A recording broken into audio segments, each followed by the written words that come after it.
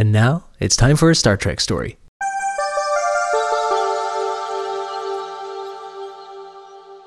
Well, here we are. Star Trek Stories, episode 10. We finally made it to the double digits, Aaron. We're here. I know, right? It feels like most of a season. Most of a season. That's cool. Yeah, wow. Episode 10, the Enterprise incident. Aaron, how the hell are you today? I'm doing good. I'm amazed that we've kept it going this long. Usually when we start something creative, traditionally, we kind of fall off after like 3 or 4 episodes or whatever. But yeah, this is They faltered. But not today. I feel like this is a good sign. We're still plugging along. We only have a few episodes left in our look at classic Star Trek for Phase 1. Kind of getting down to it. We're into season 3 of the OG. Yep, right in the middle of season 3, the infamous season 3, and the ratings are falling and falling. And Shatner's head is getting bigger and bigger. Last time we watched Elan of Troyes, which What an episode it was. I think we found it. I think we all agreed that it was entertaining, but it was terrible. Oh yeah, like a really bad Sam Raimi zombie movie or something like that. Like entertaining in the worst way. Yeah, this is Evil Dead Part 1. Just terrible, but wow, so good. Fortunately, today we're watching one of the few from season 3 that's considered to be genuinely good. And I think by some, this one is considered a classic in its own right. So, hopefully we get that going for us today. But before we get to the episode in question today, of course, we have yet another guest with us here today. Aaron, who do we have in the captain's chair today? Oh, we have a special guest, I would say. One of our oldest friends from the college days, Mr. Scott Tuckfield. Scott, how are you? Hi guys, I'm great. Thanks for having me. I'm so glad you said yes to this. I'm delighted. Like I said to you earlier, this is pretty much exactly how I would spend a leisurely Sunday evening anyway, hanging out with you guys, watching some Star Trek, chatting. Yeah, so we go back to college, university. Yes. I don't think we ever lived together. No, we didn't. But we definitely spent a lot of time together. Yeah, we might as well have for a while there. Yeah. We're all kind of just hanging out in the same house and the same building of the college 24 hours a day. I think Scott's one of the few that actually graduated, right? I did actually graduate, yes. You finished the thing. That's awesome. Finished. It was awesome. I'm glad I did. It was because my money ran out. I had a scholarship that was good for 4 years, so I was like, I gotta get it done. But I also kind of regret it. Like, I wish I could have hung around another year or two. Oh, interesting. It was just so fun. It was so fun. Some of my very favorite people in the universe were there. And we just had a really special time there. Very creative, very productive. We got a lot of good work done. And so, yeah, it was hard to leave. It was a peak for sure, like you said, creatively. And that group of people was just stellar. It was awesome. We were lucky. The fun thing with you, Scott, in our college days, I think, and just, in my current friend roster, I would say you filled this spot of being a true Renaissance man. And it's not a term I would throw around lightly. There are very talented people out there that I know, like some of the most talented people I know are my friends. But you occupy, I think, this very unique spot of a Renaissance man in the sense that you got your degree in performing arts, like acting, directing. But you also did writing. And probably most famously, you do art as well as music. Just do the whole spectrum of the whole thing. And not just music, but like multiple instruments. Like whatever you choose to pick up, you just go for it, and you're proficient at it. It's pretty incredible. Of all the things that you're good at, would you pick a couple or one thing that you'd say you're great at or you're better than good at? I think in the I think at this point painting is on top. I've put the most effort into my painting in the last 10 years of all of my various interests. And beyond that, like, it's all just kind of a toss-up, I think. I like playing the drums, but I wouldn't say I'm a particularly great drummer.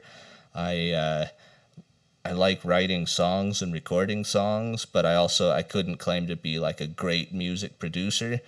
I love acting, and it's all kind of the same thing where it's like, oh yeah, I could like enter any of these worlds and be functional and have a good time. But at this point, I think painting is the only thing I can stand behind and say, like, yeah, I'm kind of a pro at this point. Scott, I know you are definitely a Star Trek fan. Yeah. And we've watched episodes over the years. But like, what is your history with Star Trek? I know you're a Next Generation fan. You've watched through all that. But just a little briefly, just your history with. Yeah.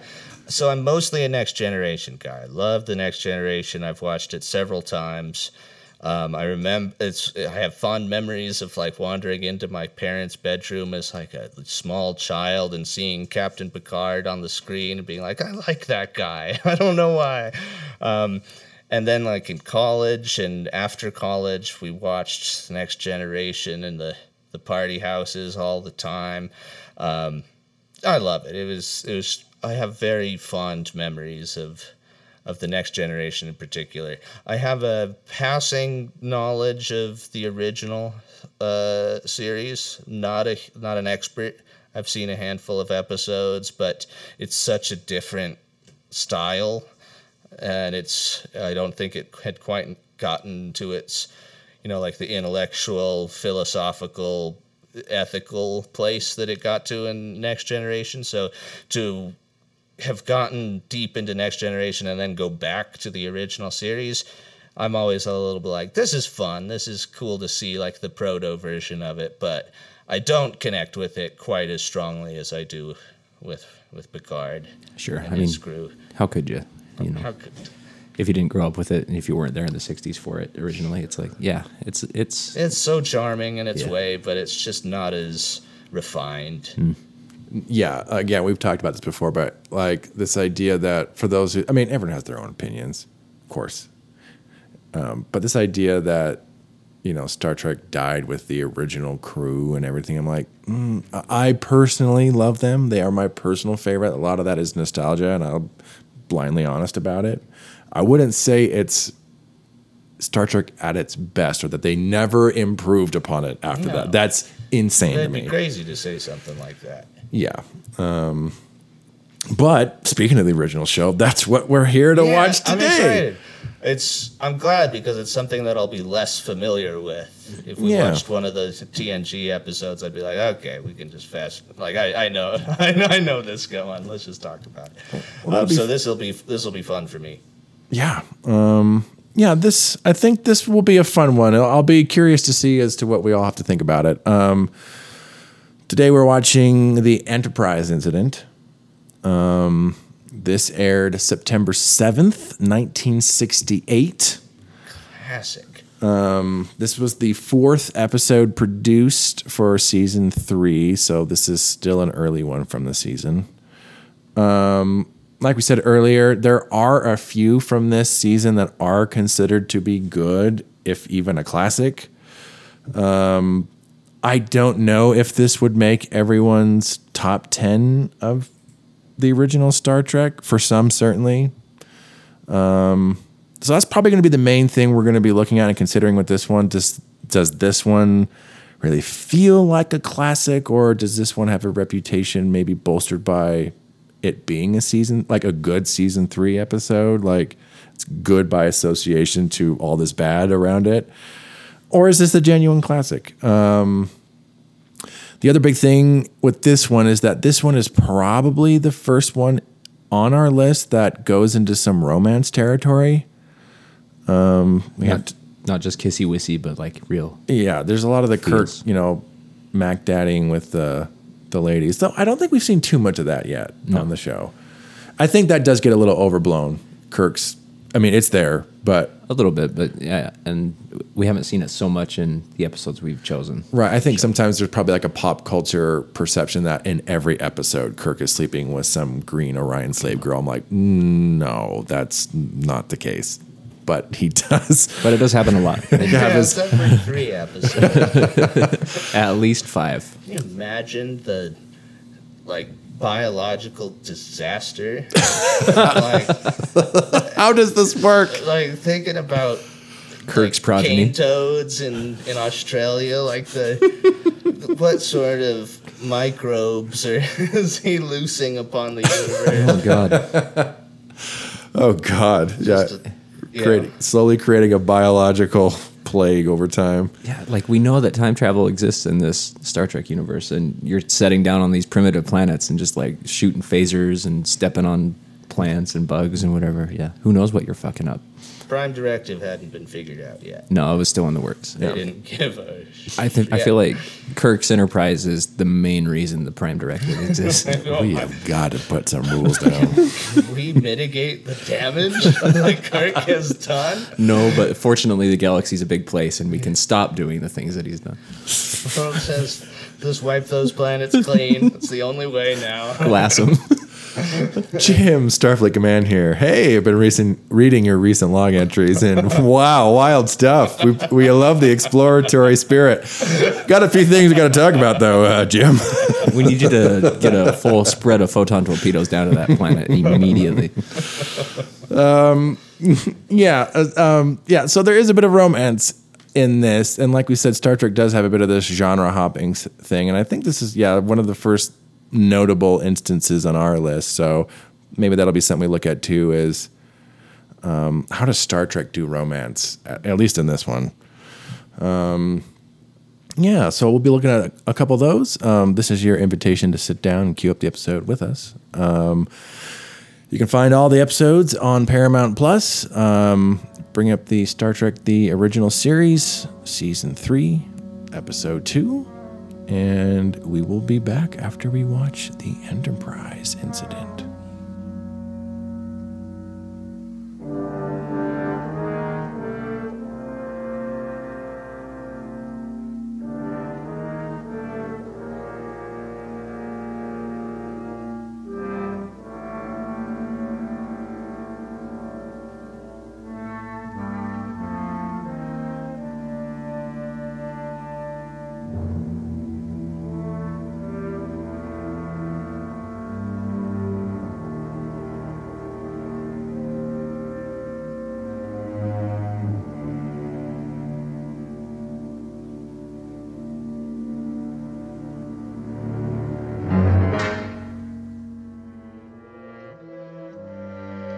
Regrettable that you were made an unwilling passenger. It was not intentional. All the Federation wanted was the cloaking device. The Federation. And what did you want? It was my only interest when I boarded your vessel. And that's exactly all you came away with.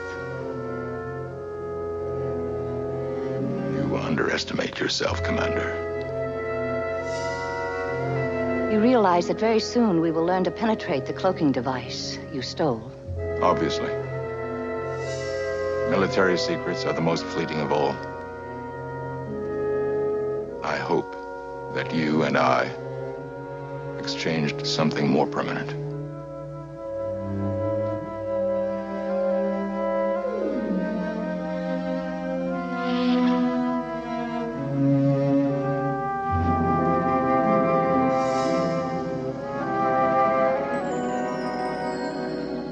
It was your choice. It was the only choice possible. You would not respect any other. It will be our secret.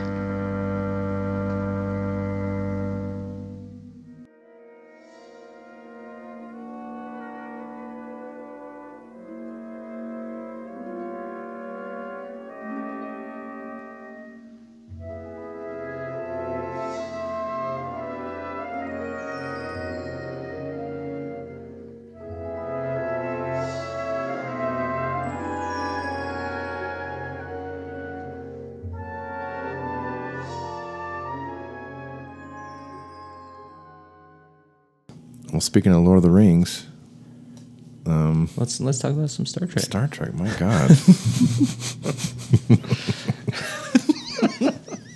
Seamless.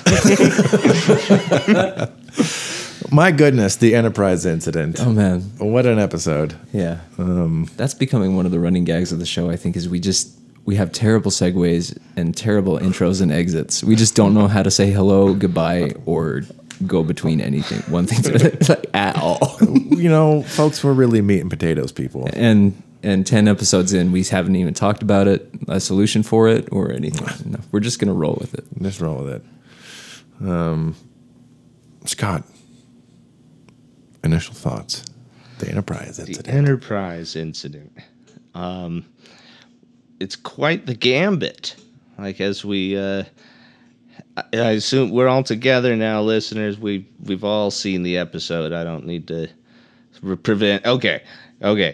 So yeah, the Federation sends the team on an extremely risky mission. And it doesn't even seem like the crew knows what's going on. They're keeping things locked up. I don't know. I don't know. I feel like a lot of questionable decisions got made in this episode. But otherwise, I loved it. I thought it was like a perfect slice of the original series. I think it was just like, yeah, that's kind of the essence of it. The wacky orchestra stings, the over the top like takes of shocked reactions and zoom ins, and it's just delightful. Very delightful indeed, Aaron. Oh, it was super fun. I would agree that it's a classic episode. I don't know if it would be among my favorite Star Trek episodes or a top 10, like you said, but it's good sci-fi. It's good Star Trek. It's got some great performances in there. The visuals are awesome. Like all the ships, seeing like the two Klingon battle cruisers and like right up next to the Enterprise and all that. It's really cool to see, especially with the remastered. But yeah, lots of positives to take away from this one, as opposed to last week. That was just a mess. A mess. Right? I think this is one of those ones that's like, is this going to win any awards? No, I don't know. But is this just a wild, wacky time to sit down and have fun with Star Trek? You know, sometimes you're not always looking for like the most philosophical nugget to chew on. And even though Next Generation is the one that gets really philosophical, the original show definitely has its share of kind of questions it mulls over. But there is a lot of just wacky, wild space adventures.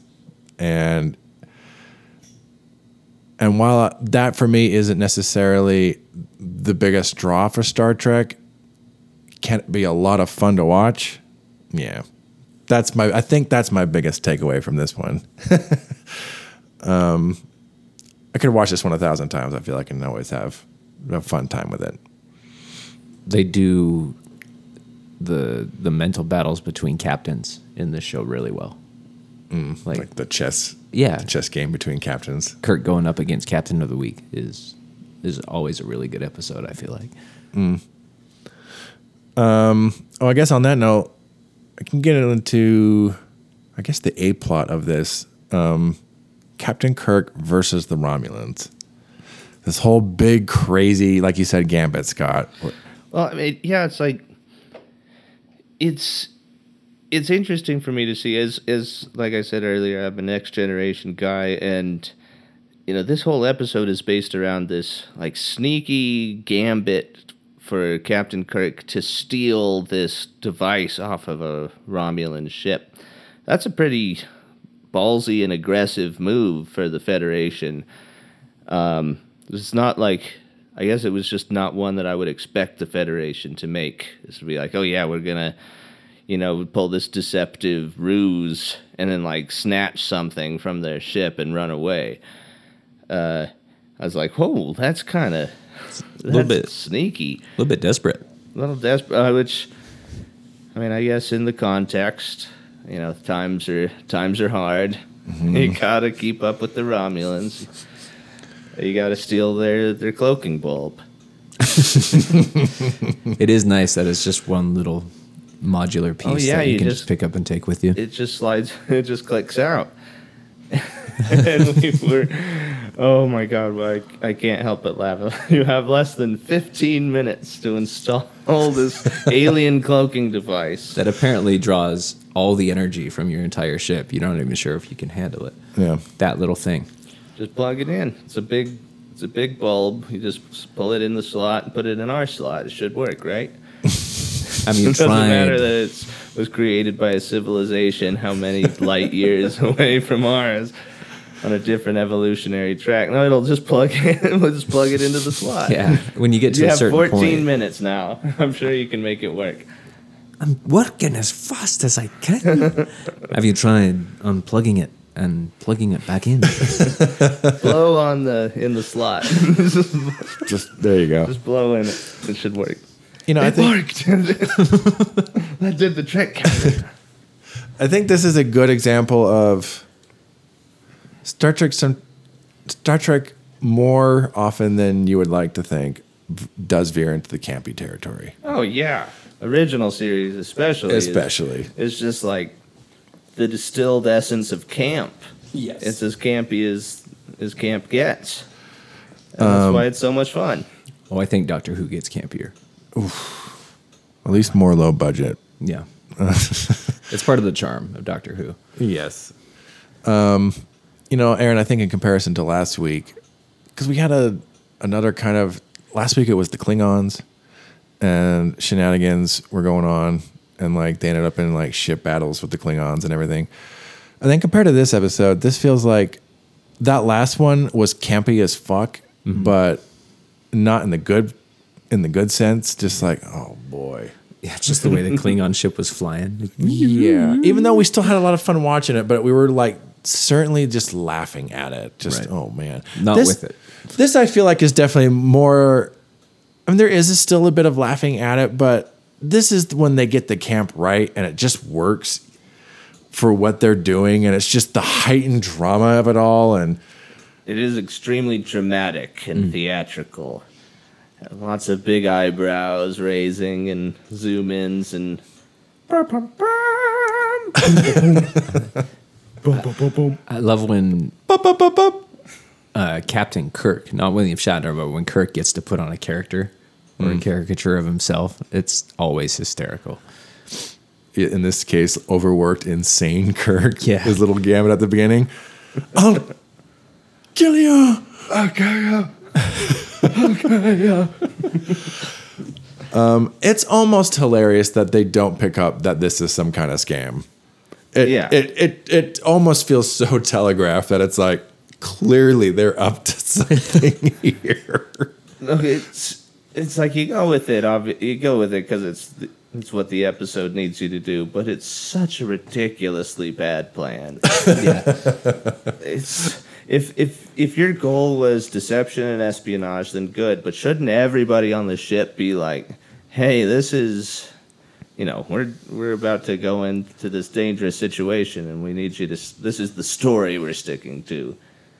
No, he just goes. He just hits the throttle and is like, "Oh, we're there. we're there already. Like, what's?" As soon as they change course, like instantly, like 3 ships surround them. So funny. Changing course, Captain. We're surrounded by 3 Romulan warships. It's all right. I've got a plan.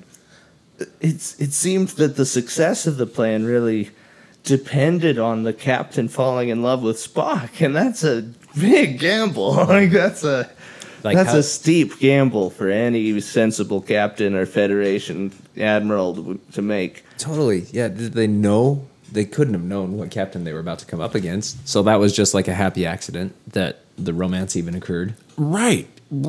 Just, this is a happy coincidence. So what was the plan if this didn't happen? We don't know. Spock was just going to go in. Beam the fuck out. Spock's like, I've been taking improv classes. I can do this. I'm in the moment. Yes, and Captain.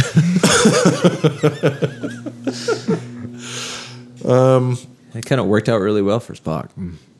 Yeah, Spock gets a little ego stroke. He's like, "Weird, I still got it."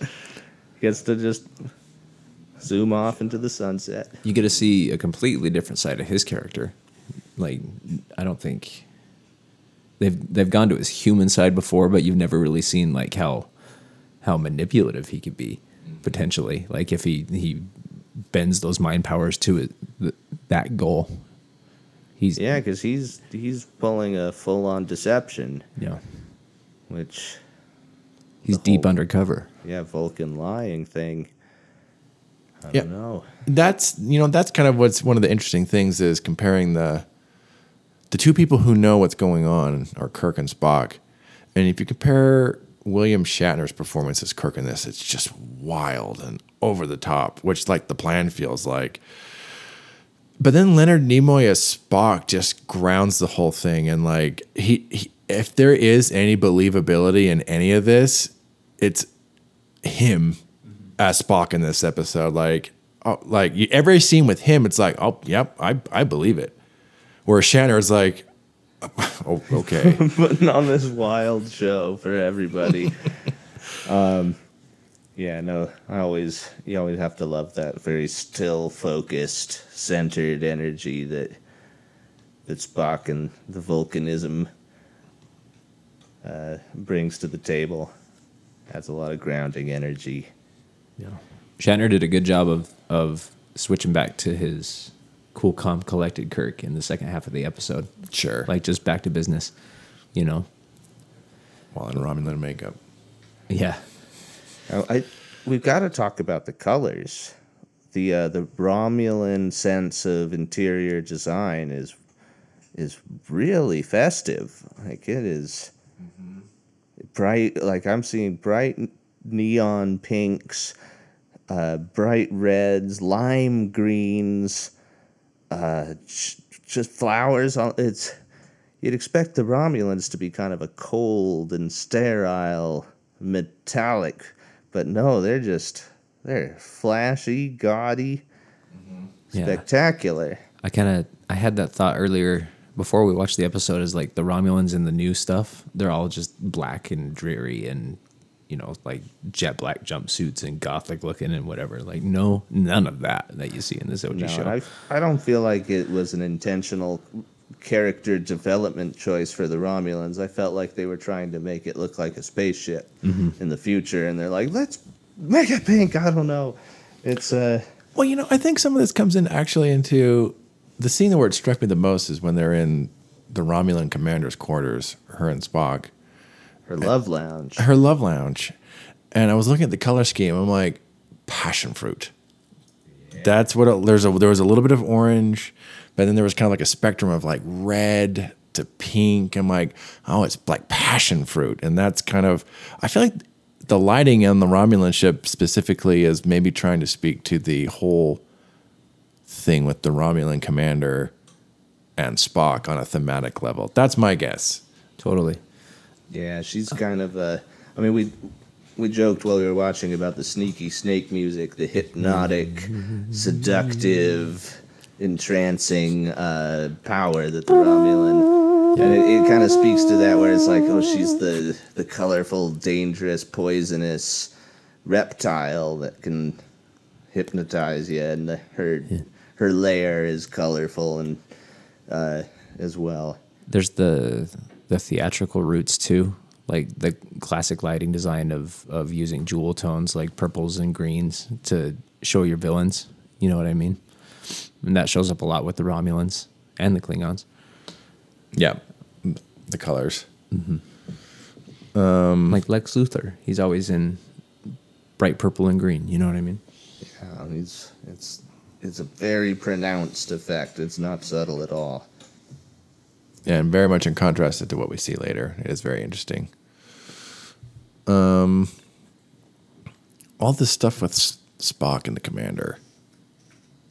I feel like this is like, I guess, like the B plot, like the other kind of story going underneath all this. How do we feel? it feels like there is this really campy episode going on, but then underneath it, there is this kind of like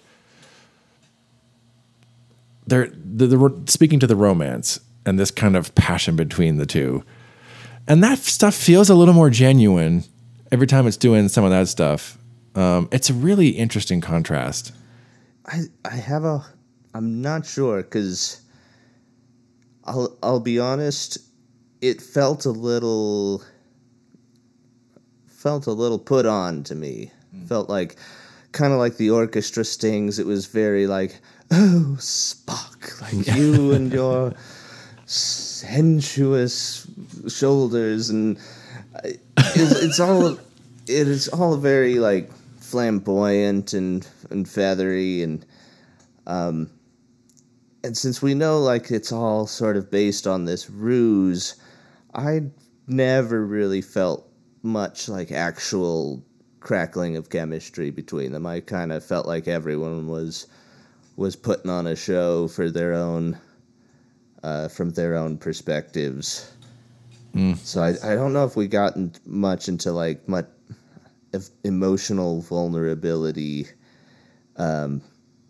with Spock. I mean, Spock's always like a stone cold mofo, you know. He's, even when we get to see what we think is a little bit of vulnerability, but might just be him playing the part in this episode, he's still just like stoic and barely making an expression. You can't, you know, you never get too close. He never opens up too much. I was going to say, I think maybe the grounded part of it comes from, it looks like and kind of feels like the actors relished these lines and these moments that they got to portray. Maybe especially Leonard, who always has to be so calm and collected, logical. He got to play a little bit, so maybe that's where that's coming from. Yeah, that's interesting. Like, I think I agree, Scott, but more in the sense of, because for me, the chemistry of the two actors does come across, but it's the writing behind it does give me question, though. Yeah, that's because I think the two of them work really well together, and I think they play off each other really well, and they make it really fun to watch.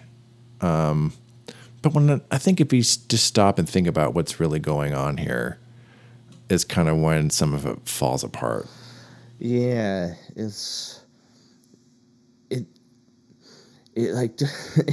doesn't actually make that much sense in this situation of espionage, trying to steal a piece of technology, to be kind of, you know, having some flirtatious back and forth. I kind of disagree with what I'm saying as I say it, because he's got to play it cool. He's got to put on the face. He's got to be undercover, and if that means, you know, seducing the captain and being a little bit more human and pretending to be more emotional, or actually being more emotional, you know, I don't know that we can really be sure. Yeah, it's like he says he has to be honest. He can't lie. And if like, what if, and he does say at the end, when I came aboard the ship, you know, my goal was just the cloaking device. But like, kind of insinuating that after, though, yeah, there was some real stuff. And it's like, is he lying, or is he actually dropping his guard? Like, to be honest in the situation, he's not speaking to the actual mission of the Enterprise, but he drops his emotional guard, and that's what he does, and which is genuine. He's like, I do actually. There is kind of, you're sexy and wow, and I think, you know, for me, the Romulan commander though is sometimes where I have the questions. It's like, but you honestly didn't see through any of this. Yeah, it's ludicrous. It's absolutely ludicrous. He just was able to unplug the bulb. They left him, like, his eyebrows and ears, and he was like, and he was in. Everyone was fooled. He unplugged the bulb and beamed out. You couldn't get away with that on a Romulan starship. Come on, that's like Not in the 24th century. Not. They said he fooled the doctors with the death grip. That's how. I've got to ask some questions about that. Like, so by all physiological measures, he was dead for several minutes. Right? Is that what that means? I think that's what that means. I think it means that Kirk also trusts McCoy that much to bring him back. Yeah, and that he trusts Spock to just apply enough pressure to kill him for 5 minutes, but be able to be So much. revived. It was like a Rube Goldberg machine. Like so much had to go right for this plan to succeed. A random chance had to fall into place. Like hopefully we'll be able to pick you up after he death grips you. Mm-hmm. We're just trusting that they'll believe you, And that the Romulans won't question anything. Like, okay. I always think of that. we'll just leave the body with you and walk away. Yeah. What's that? Have you guys seen The Good Place? Where it's Oh, yeah. Okay. No follow-up questions. Exactly. It's built in a way where it makes for like really fun dramatic moments. But if you look at it too hard, you're like, wait a second. Like none of this would. This is a terrible plan. If anything, the rest of the bridge crew is that. They fulfill that role. They're like, what is going on? Why would you do this? What are you doing and why? But it's one thing to consider is that in this episode, we witness a historical moment for the Federation, the acquisition of cloaking technology. That's huge. And it was this like slapstick burglar routine by Captain Kirk. This wild heist episode is almost what this is, but just the most outrageous heist you could imagine. This is going to work how? We don't know. Captain Kirk's going to have to talk his way out of it at every turn. And we think it'll work. We've seen him talk his way out of some serious shit in the past. So I think as the Federation, we can trust this. As writers. Just drive straight into the neutral zone. This is how the first step of the plan. Just drive straight in. Just get surrounded. I feel like the idea is good. Like we want an episode where Kirk and gang go in to steal the cloaking device from the Romulans. I feel like that's a solid concept. But then the journey that we actually take to get to the end of the episode is, it's insane. It's silly. And Star Trek does that a lot. Like, oh, yeah. And so much of it is built around this idea that we as the audience don't know what Kirk is actually doing. Like, we're not sure if he's actually just lost his marbles, and we know he hasn't. It's Captain Kirk. Like, he's not dying. They're not killing him off in the middle of season 3, episode 2. We know that much. I think he'll be okay. But it's like I feel like it could have gained some more mileage if we just knew what the goal was, and you had to sort of navigate the obstacles. Like, there's some guard ships we have to get past, or there's some. But instead, it's kind of splits its focus, and it's like, it's this ironic mystery where the audience doesn't really know what's going on until 2/3 of the way through, and this heist. And so the whole thing ends up being just kind of more of an exercise in writing than like a believable scenario in the evolution of the Galactic Federation. Yes. I guess we should talk about the writer of this. This is our 3rd episode written by DC Fontana. Yeah. She had previously written Friday's Child, which we were like, ugh, and Journey to Babel, which we were positive on. I guess the inspiration from this came from the Pueblo incident. And this involved the capture of an American patrol boat, the USS Pueblo, by North Korean forces. this kind of like naval intelligence ship that the North Koreans captured. So it was based on a very topical thing that happened that year, 1968. So it was a thing that was very topical to that year. And she got the idea to like, what if we did something like that? So I think that speaks to like that the concept. It's a fun concept. Do you know what happened with the American ship that got captured? Did they intentionally get captured? No, I think this was an unintentional capture, and I don't know a lot about this incident. I think it was a situation where the North Koreans actually captured it in international waters and then claimed a big victory for themselves. Gotcha. I don't really know. I couldn't speak to much more than that, though. But how did the ship get caught with their pants down? That's what I'm curious about. You know what I mean? They actually got captured and taken by forces instead of sunk. That's fascinating. Yeah, it also makes you think, like, to us, we can see this as a script written for a television show and be like, oh, that wouldn't work. But crazy shit like this has happened over and over in history where, wild gambits have paid off.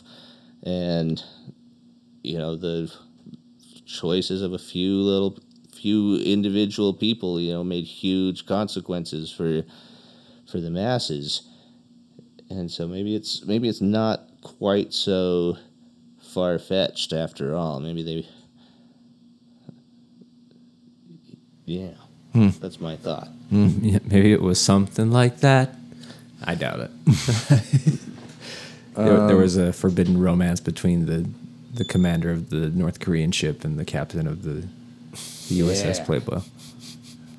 We can believe that. We capture them, but I'm just so in love with you. Oh no, I've just let this situation get completely out of my control. My feelings. There's some incredible fight scenes in this episode. Some real incredible fight choreography. I loved the Vulcan death grip, the little chicken arm over the face, and the rictus of pain is there's some kicks. Captain Kirk does some serious kicking. Some neck chops. Guys out. Neck chops are always a reliable go-to for knocking a guy out. One or two phaser parries, like when they draw and they go to aim and the guy's like, no, you're not aiming at my face today, and then you catch him with the left cross. Yeah. That whole sequence when Kirk kind of sweet talk / judo chops a few Romulan guards on his way to the Centurion. I've just effected an escape from the Federation ship. Return to your station. Well, okay. I'm just checking on the cloaking device just to make sure there's no Federation spy like myself walking about. What was that? Good thing there's no one watching this room for 3 minutes while I unplug the bulb. Yeah, One guard. It's the most valuable piece on the whole ship. One or two guys are kind of loosely guarding it and not even just like, hey, who are you? Oh, okay. You still seem a little fishy. Oh. Hubris on the Romulans' part. Like, there's no way they're going to sneak aboard and steal this. No way. No way. I know it's a you can't really get over it with and make a TV show at the same time, but it always kind of makes me chuckle that Captain Kirk or any of these guys can beam onto a Romulan starship and just just speak English. Like, oh yeah, I know how to speak Romulan well enough that you are fooled. It's just the universal there's translator. Just a lot of conventions that are really charming. Like, does silly. Does the translator like change the movement of your mouth too? Yeah, like, matches the lip movements. Right. It's the universal translator. Mm-hmm. Or is it like a really bad dub? Like Captain's mouth keeps moving after the Romulan sentence is ended. You're not actually. What? Hey. That would be distressing to see when you're not expecting it. Mm-hmm. Somebody's mouth just kind of moving out of sync. Scary. I feel like that's coming, augmented reality wise, in the next 20 years or so. Yeah, like with the Google Translate tech and all that stuff. With That like would be like a nice. brain implant, though. Just this kind of like, we're going to put that in your ear, and now you can just kind of see and hear, and it all just sounds like what you think it should sound like. That'd be kind of nice to like remove language barriers and go anywhere. You could just talk to people. Yeah, that would be cool. It would also be kind of sad. It's pretty magical to not be able to talk to people. That is true too. There's something about going and getting totally lost in a language and in a place that you don't know or understand. Yeah. Yeah. I wonder what the Romulan language would sound like. Jorun. Like that. Yeah. I think you got it. First try and everything. First try.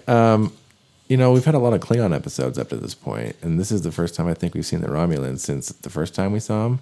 Yeah, with that great episode. Balance of Terror.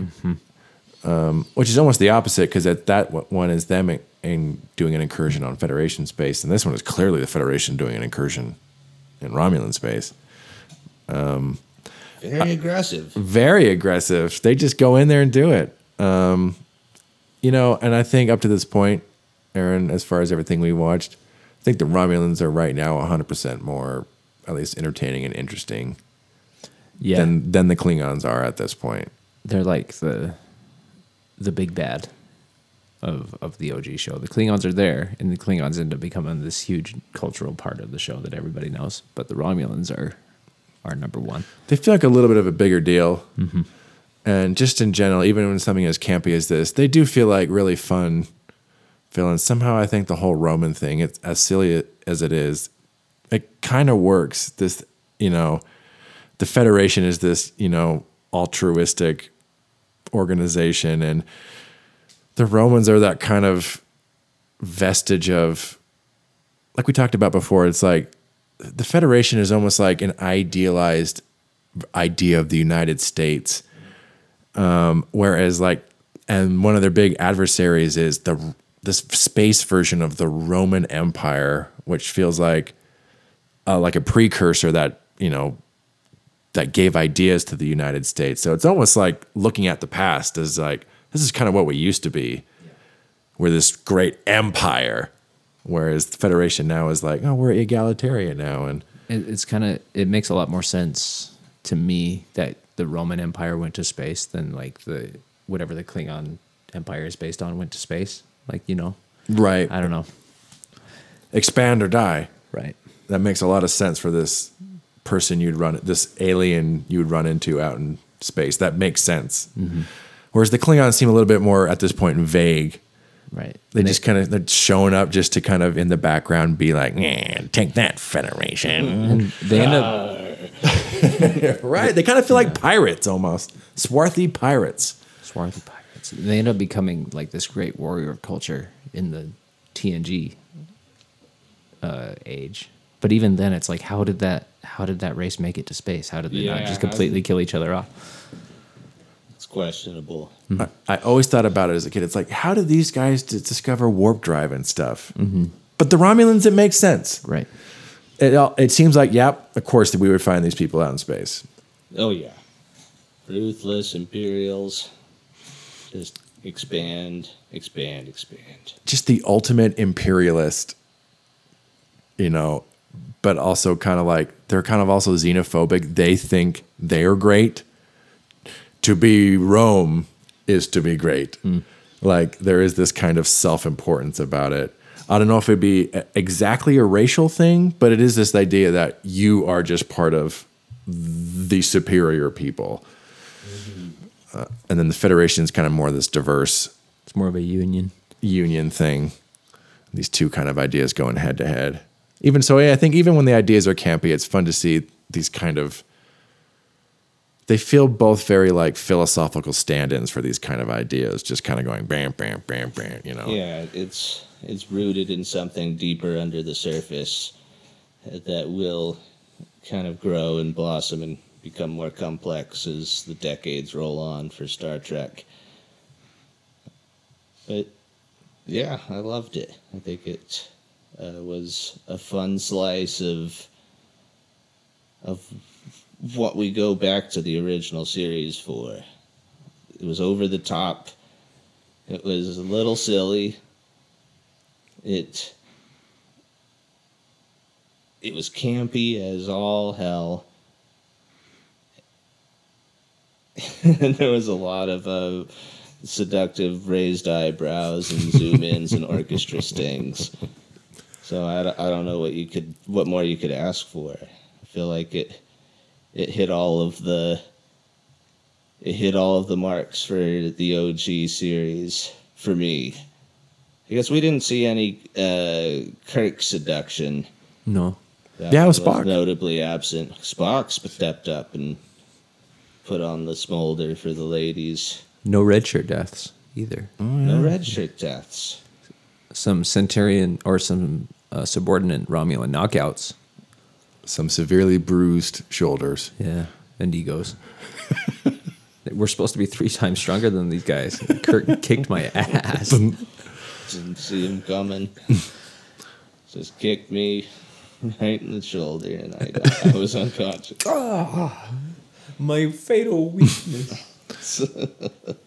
Yeah, and, you know, if we're and going back to what we were talking about before the episode, if like I think you hit it right on the head, Scott. Like just all these disparate elements that when you think of Star Trek, the original series, not necessarily at its best or at its worst, but just like, yeah, that's when I think of that old 60s Star Trek TV show, something like this comes into my head. And so for talking to our thing earlier, this idea of like a synthesis of aspects coming together to create, this is kind of what this looks like.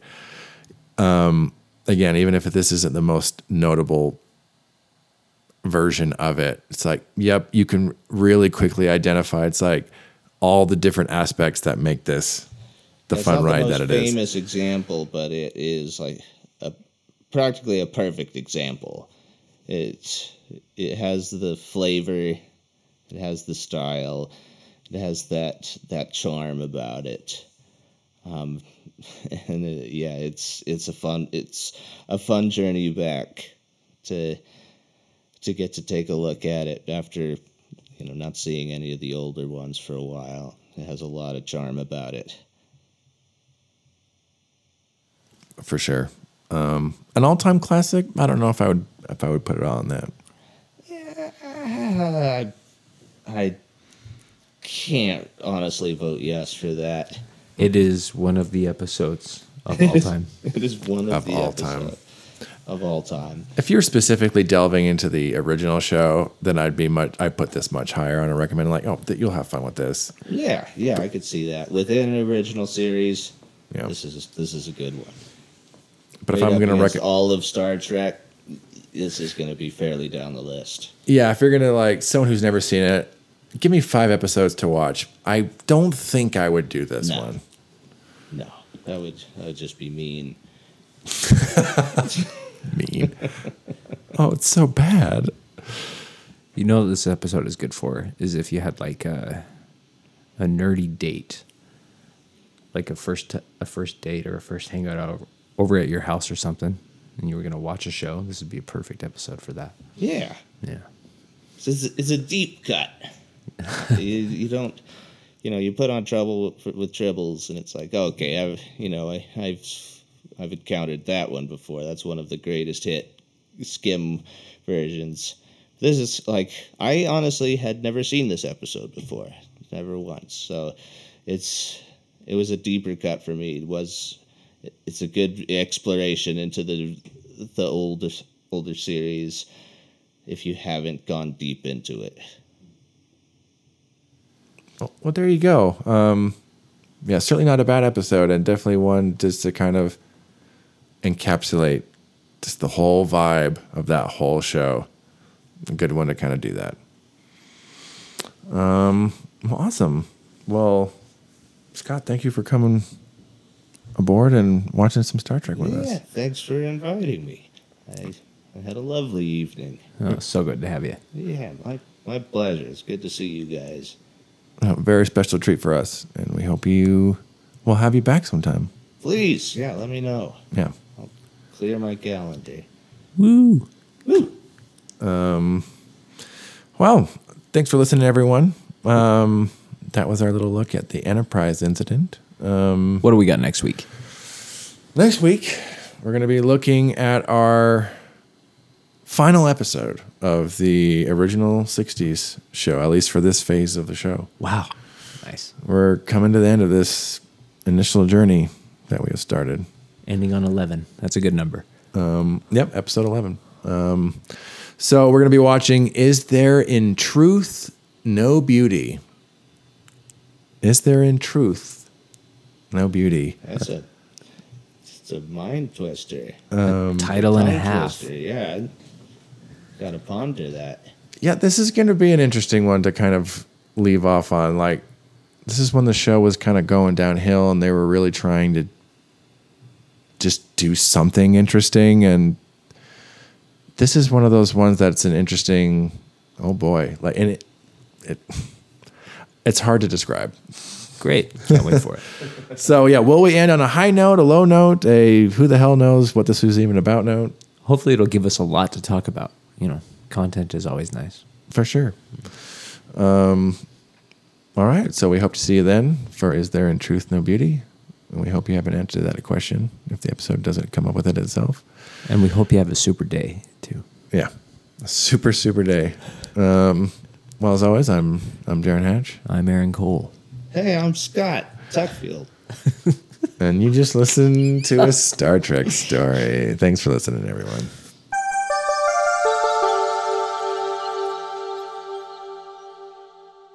Thanks for listening. If you'd like to share your own Star Trek story or give us a hot take on the episode we just watched, you can join the conversation by visiting our Discord server. You can find us by clicking on the link in the show description.